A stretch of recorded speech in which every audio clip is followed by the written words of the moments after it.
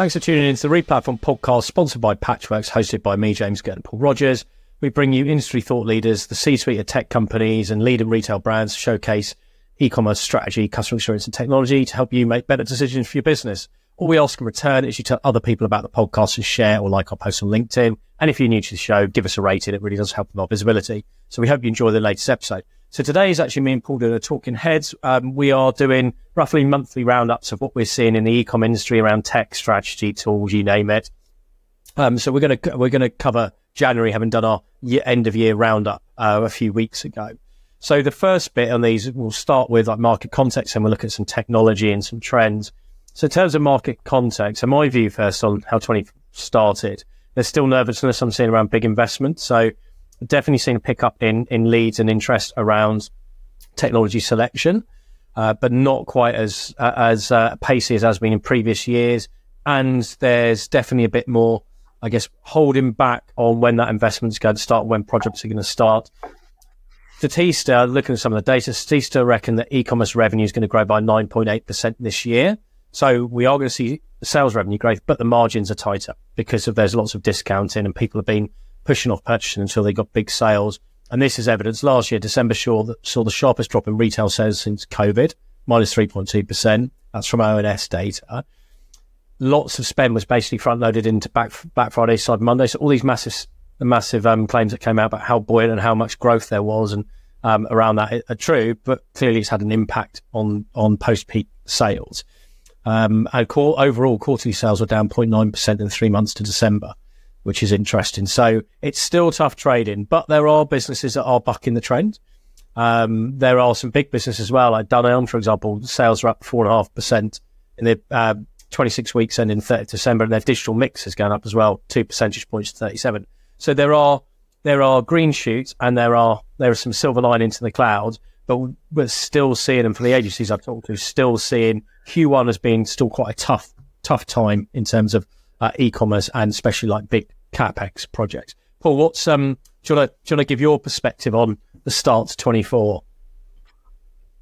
Yeah, absolutely. Yeah, I think just to echo what you said, I think I've definitely heard of more large capex projects starting. There's kind of a lot of rumors, and it sounds like a lot of people are starting to plan, which I think we both kind of thought would happen, given how slow like the last 6 months of last year was. And then from a revenue perspective, so I've just pulled out, so we do benchmarking across our clients. And I think there's somewhere between like 30 and 50 brands in the data set, of which maybe 60% are fashion. That would be my only caveat. But across our data set, the average brand was 13% up for December, which is slightly lower than November. I think that was somewhere in the region of 18%. But that's still a really positive end to the year, because kind of the middle of last year was pretty weak, I would say, and it was like under 10%. And the year started pretty strong as well. So yeah, it's fairly good to see November and December looking so positive. Traffic, similar trend. And then from a paid perspective, so spend across the same client set was up pretty significantly. So nearly 30% up, which is good. And I think a lot of people maybe wouldn't have necessarily expected that. And then revenue from that spend was up 50% year on year, which is really positive. So Meta was the bulk of that spend for us, and spend was up 57%. So people are still kind of believing in that channel from a new customer acquisition perspective. And then CPMs came down nicely from November, so down 26%. And then we're expecting those to continue to drop in January. And then Google spend was up nearly 20%.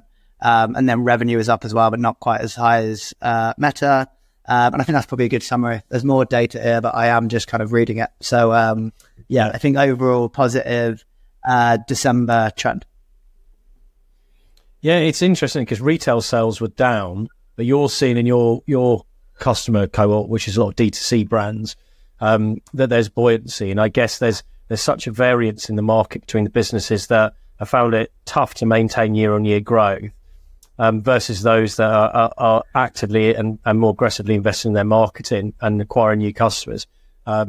But how have you found the margin? Because for a lot of the business I work with, that's the big concern. They are getting more discount purchases and less full price purchases, and therefore the margin mix has changed. They're having to work harder to acquire and keep people or get people into like second purchase funnels. Yeah, so I think the cost of acquisition has gone up overall over the last like 1 to 2 years, which I don't think many people would argue with. But our average client is a premium fashion brand, to be honest. So very few of them do any form of discounting. Like a few of them went into sale through Black Friday, or like Cyber Week. But, yeah, I would say like our average client probably isn't too discount led. The only thing that I would say, which is the biggest trend that we saw and we had to do a lot of analysis around, was the multi-brand retailers were super aggressive over the Cyber Week or Black Friday, Cyber Monday. Like ridiculously aggressive. And even though a lot of them are under question from like a kind of profit warning perspective, they were still 70-80% off, which is crazy. And a number of our clients saw a pretty bad. So the brands that don't go into sale over that period, or maybe like very low end sale numbers, were pretty badly hit through that period because of how aggressive some of those resellers are. And we talked about this last month in our summary podcast, but I think it's going to be interesting to see how particularly businesses like ASOS can survive with like the level of discounting they're doing at the moment. Yeah, and also it's a really interesting dynamic for the brands that are selling through these like multi-brand retailers as their channel partners, because in the UK we don't have like the equivalent of a MAP. In the US you can't fix people to pricing and say you cannot go beyond this price because it's illegal to price fix. And the best way that you can manage it is either through doing what big brands like Nike have done, where they strip back of the channel partners they are allowed to sell their product, but also managing it through the commercial terms and actually set up rewards for people who don't discount so heavily. And I've done that with a few businesses, because you get to the point where if key channel partners are just slashing your prices and devaluing your product and brand, you have to find a commercial lever to stop that happening. Yeah, I think that's very topical of a lot of the clients that we work with as well, because I think it's an interesting time where a lot of the D2C brands are now really doubling or like moving into wholesale and, seeing that as a big move. But equally, I think so like the level of caution now, like it's like some of the brands we work with, it was ridiculous, the percentage like market share they have because of the levels of discounting like the resellers do. So yeah, I think next year will be interesting on that. And also, but it's equally going to be interesting because like there's obviously been a lot of or some negativity around Nike and that whole D2C shift and how that's impacted their numbers now. So yeah, I think it's just going to be interesting this year around the role of wholesale and how people manage that. Yeah, exactly. It's what is your strategy? Because you can do let's have as many partners as possible to get maximum market visibility and try and drive volume growth. But then you lose control from a branding, a price point and a product presentation point of view, because it's really hard to manage that an exponential number of partners. Or do you limit it and create more strategic partnerships and have greater control and stronger commercial terms that reward people for positive behaviour? It's an interesting dilemma. The two things that we've got two clients that have started doing a bit more wholesale recently that I think have done it really nicely, and they're doubling down on a smaller number of partners but doing like quite big activations. So one is Represent. And they've just done a big piece with Unis, and then they've done a lot of stuff with flannels in the past, and they've recently done some with Selfridges as well. And then the Frankie shop is quite similar, and they've just done like a big store in Selfridges, and they've kind of done a lot of like joint marketing. And I think obviously not every brand has the luxury of being able to do that, and the relationship with or like the demand for Selfridges to want to do it. But I think that's a really nice way to like use wholesale to like target a new customer, etc., or like, for activation. Yeah, nice examples. Right, let's move on then. Let's look around the kind of technology space and what we're seeing. So we look at loads of different data. We obviously look at the projects we're working on. We talk to vendors, we talk to agencies, We listen to what people are saying in terms of what's trending and what people are interested in and what's coming up in RFPs. And then we also look at data sources like Built With. I imagine most people on this listen to this podcast use it, know of it. If you don't, it's really good for checking like the graph trends in different countries for tech. So what we've seen in the second half of 2023 and mainly the last quarter of 2023, which is like a proxy for demand going forward. So we're going to look at what's been trended up in terms of number of site installs. We focused on the UK initially. And then I'll talk through those and Paul could add a bit of commentary about what we're seeing and whether this data is anecdotally correlating with what we're hearing and seeing. Patchworks, the world's most modern integration platform. We can connect any key e-commerce system from storefronts to marketplaces and ERPs to fulfillment solutions. This allows retailers and partners alike to simplify their tech stack integration and do away with point-to-point vendor-specific apps. We can automate and streamline the flow of data across your entire e-commerce business. Find out more at wearepatchworks.com. So trending up, Commerce Layer have been doing very, very well. Off a small base, it has to be said. So they're not coming from massive numbers, but that doesn't matter because that's not their model. But they're starting to win a couple of really big brands, which can't be disclosed right now, but actually some really impressive. This is off the back of as well, having won Rafa, which is known about. I mean, that's a phenomenal brand for them to have, and that's a real marquee one.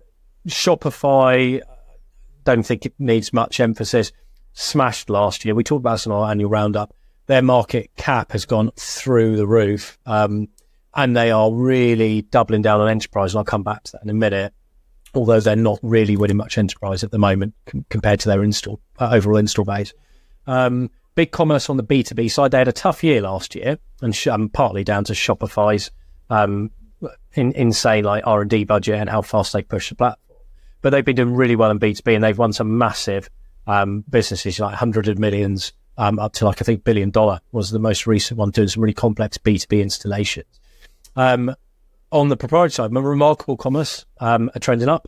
They're having a good steady growth. They've won a couple of big accounts recently. Centra started to make tracks in the UK. They've announced some new projects recently. Remind me of the name, the fashion brand, Paul, because I have crap memory. Luca, what's that? Luca Faleno. Luca Faleno, thank you. On top of having had a really good year last year with Paul Smith, getting them lots of attention, and they're also starting to get more interest and deeper ecosystem around agencies. And then Scale is another one. So Scale have got a big project that's going to announce soon in the UK that's going to, I think, open a few eyes in a certain vertical enterprise level.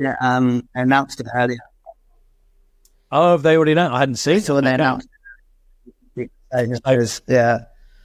Manchester United Football Club, which a lot of people have been wanting to win that project for a while. So that's a marquee win for them. That comes off of them having Bayern Munich in Germany and having a really good case study for running Commerce Football Club. So so Paul, that's what I'm seeing in the data. So why don't you now add our perspective of what we're seeing out there and what we're hearing? Yeah, so I think you've covered a lot of these ones. So Luca Faloni, obviously nice on Centra. They also won Samso, which is one of my personal favorite brands. And they're pretty big. So I think that's a really nice one from Salesforce Commerce Cloud. Shopify are definitely starting to get into some tender processes for enterprise businesses. And we'll come on to, so I attended an event in New York last week, and they had some really cool brands up on a slide. So they are definitely starting to win some, but like you say, I don't think they're hitting the volume that they will do yet. But I think we'll see, a lot more of them in that space. And everything else I think you touched on really. Commerce Layer, I think probably when those two brands get announced, I think that'll probably shock a couple of people. But they're clearly making some, winning some big deals and making some good moves. And I think that's probably it from my side. Yeah, I'm a big fan of what Filippo and the team are doing at Commerce Layer as well, because they're building a platform that's designed to make life easier for developers. And if you are an engineering-led business, then actually that has a massive benefit in terms of speed to market, cost, etc.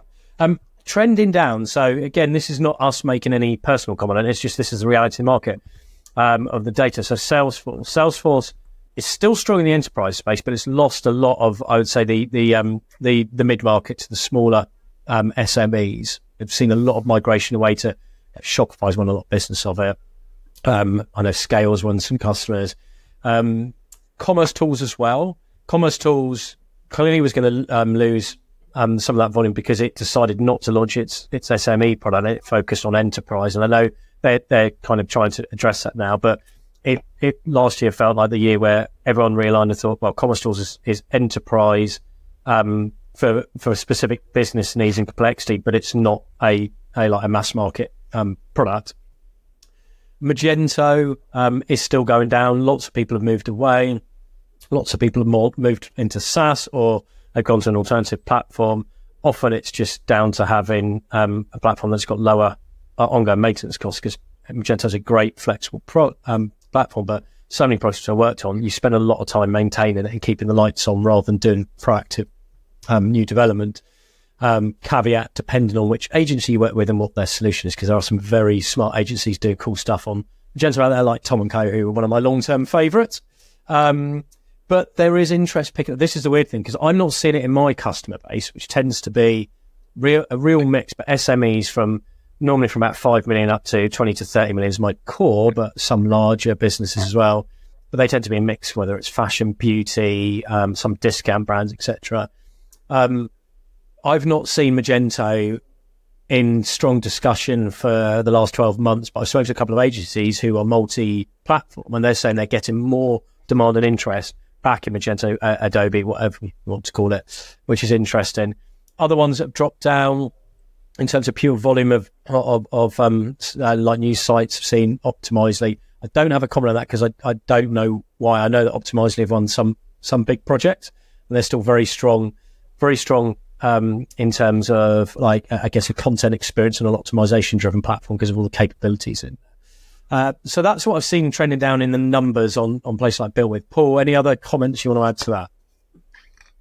No, I think Optimizely are losing a couple to Shopify, a couple of their bigger ones.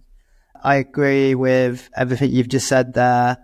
Optimizely, I think, are losing a couple of fairly big ones to Shopify. Magento, I think Hoover's given it a little bit of a new kind of lease of life, but I still don't see a huge amount of newness there or like demand from net new customers. But there's a lot of movement around the agencies for kind of ongoing support and retainers. I think we'll come on to Commerce Tools in a second. But yeah, I agree with everything you said. Well, why don't we go to Commerce Tools now? Because we said that was one of the ones in terms of like number of new projects, etc. Is reduced a bit. So what's the comment on Commerce Tools? Well, the big thing is Commerce Tools Frontier, which they loosely announced just before NRF and then spoke quite a lot about at NRF, and there's quite a lot of discussion around it. And essentially that is like a more opinionated approach, like kind of Commerce Tools have a pre-packaged front end and a number of other solutions for smaller businesses or people that maybe want to get going faster. And I think that's their kind of, this time last year, they were supposed to launch an SMB version and basically go to market with that alongside the main composable route or kind of, standalone composable route.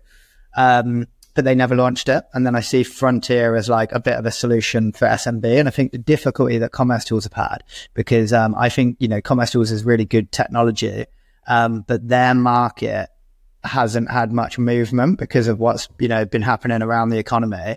So therefore they've come down market. And I think some of the issues that maybe impacted their reputation a bit is where they're trying to sell the product to businesses that just aren't a fit.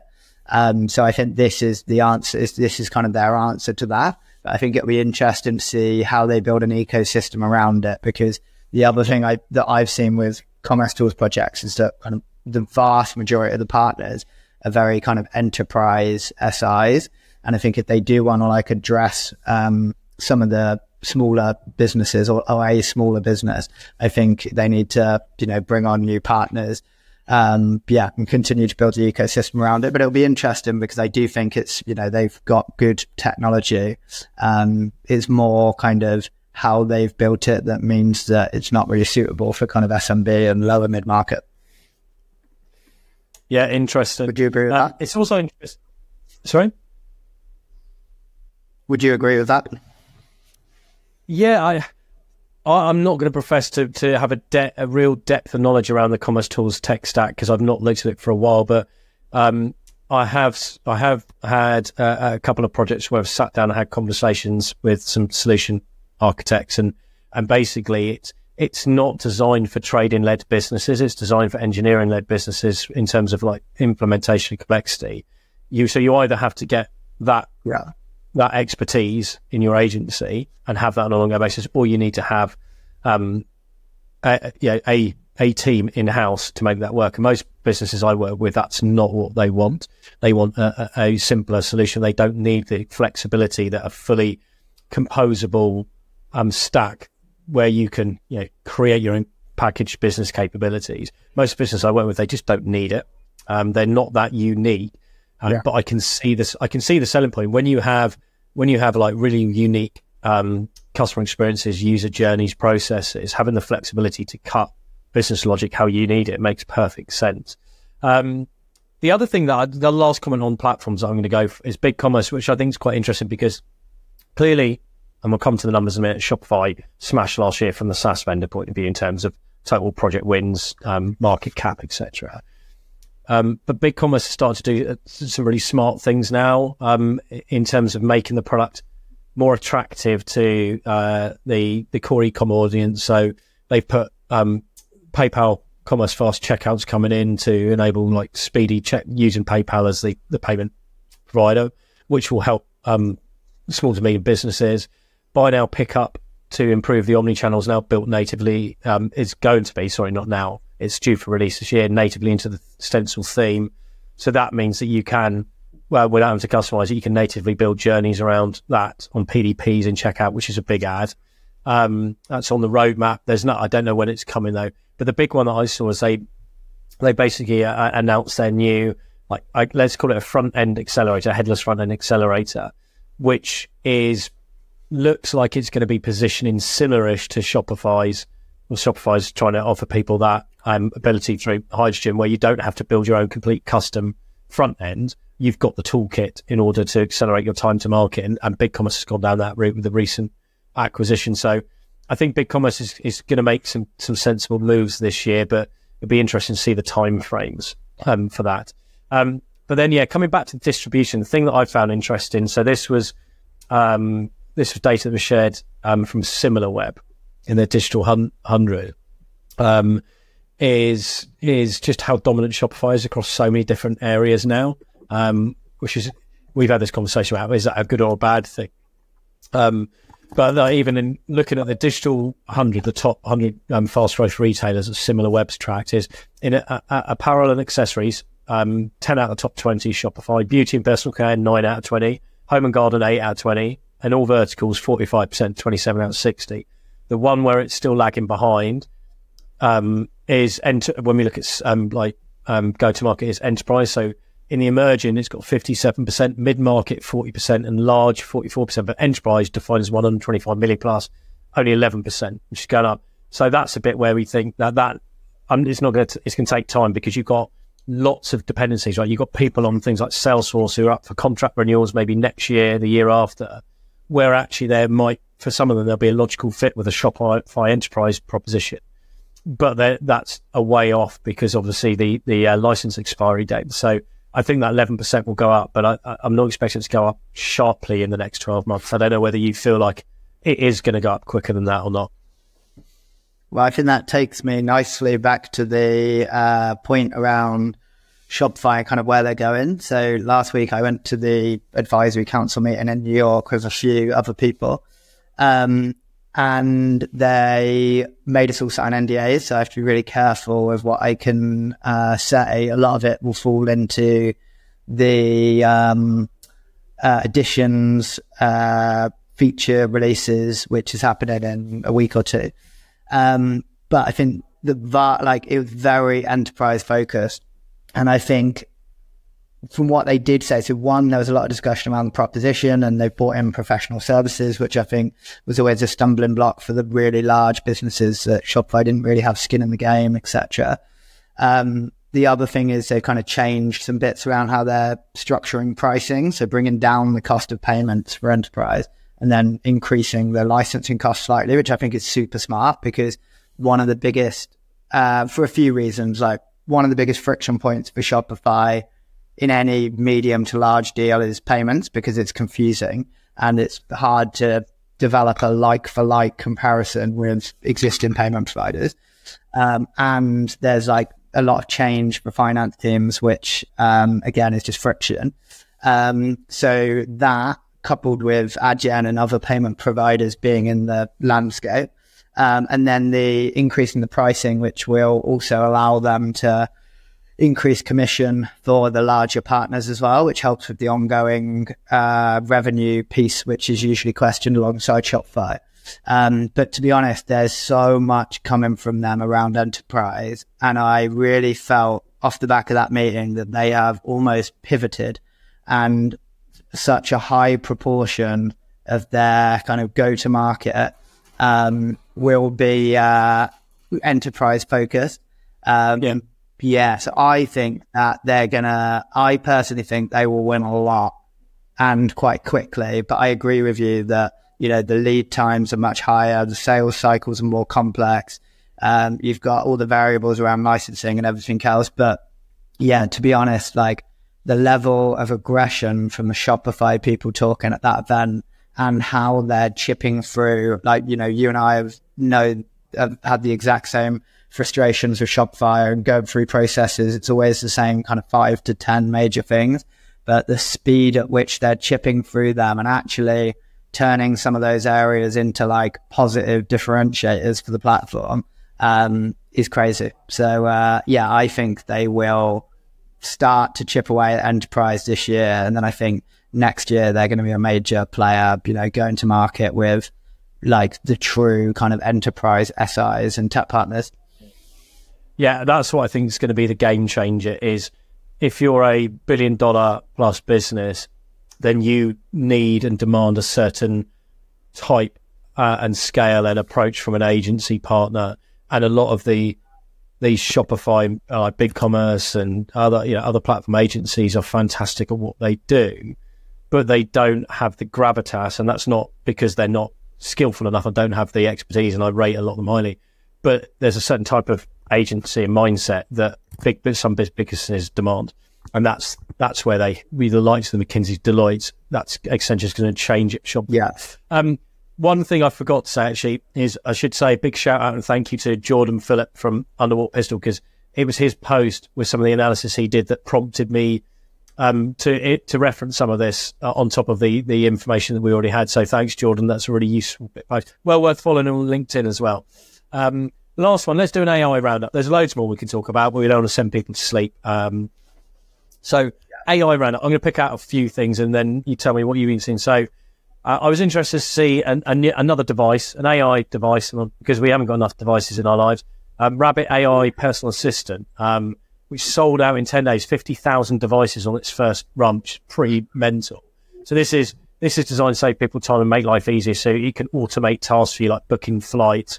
But the big question has got to be, like, how many people outside of the faddists really want another device?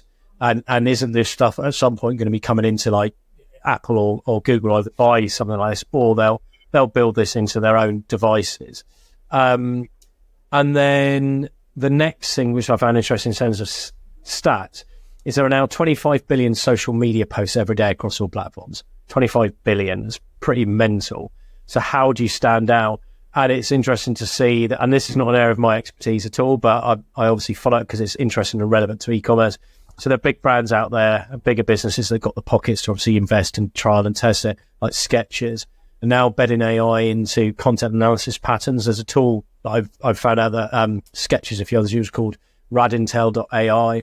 So this is helping them to better analyze, but also to better plan and execute content to make the content more meaningful, because 25 billion social media posts tell you what you need to know. The amount of noise out there is insane.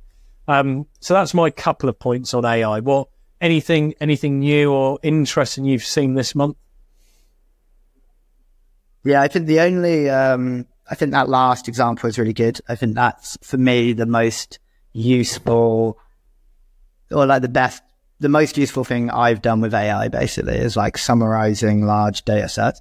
The only other one I was going to say is I think I'm starting to see more people test the AI chatbots. So there's one called Sienna, which a lot of people seem to be looking at or playing around with. And there's another one that that's more kind of behind the scenes and integrates with the live chat solutions. I've forgotten what it's called. But yeah, I still think that's going to be a big shift, where basically a much smaller percentage of interactions with a chat style widget will be human powered. So yeah, that's the bit that I'm most excited about at the moment. Yeah, agreed. I'm having conversations with a client at the moment about what other, the way that other businesses are doing this smartly is trying to avoid customer service teams having to keep taking loads of their time out to answer repetitive questions that can be easily done through an automated AI assistant, order information, order status tracking information, you name it, FAQs. Cool. So that brings us to the end of January 2024. So quite a lot packed into our first month of the year update. We hope you find it useful. Do give us a shout out. Like, what else would you like to see in these monthly roundups? We can't commit to everything, but if there's a useful take on e-com strategy, customer experience, tech, etc., that we could weave in, we'll happily do so. And thanks for listening. Keep your ear open for your next episode. We drop one every week. And don't forget to give us that rating wherever you're watching or listening if this is your first time on the podcast. Take care, everyone.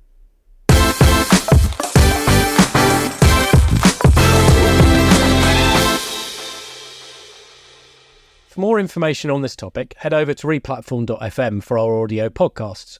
To discuss a project, or if you'd like to chat about any of the topics covered in this episode in more detail, please reach out to myself, James Gurd, or my co-host, Paul Rogers, via LinkedIn and Twitter. Thanks again for listening, and keep your ears peeled for the next episode.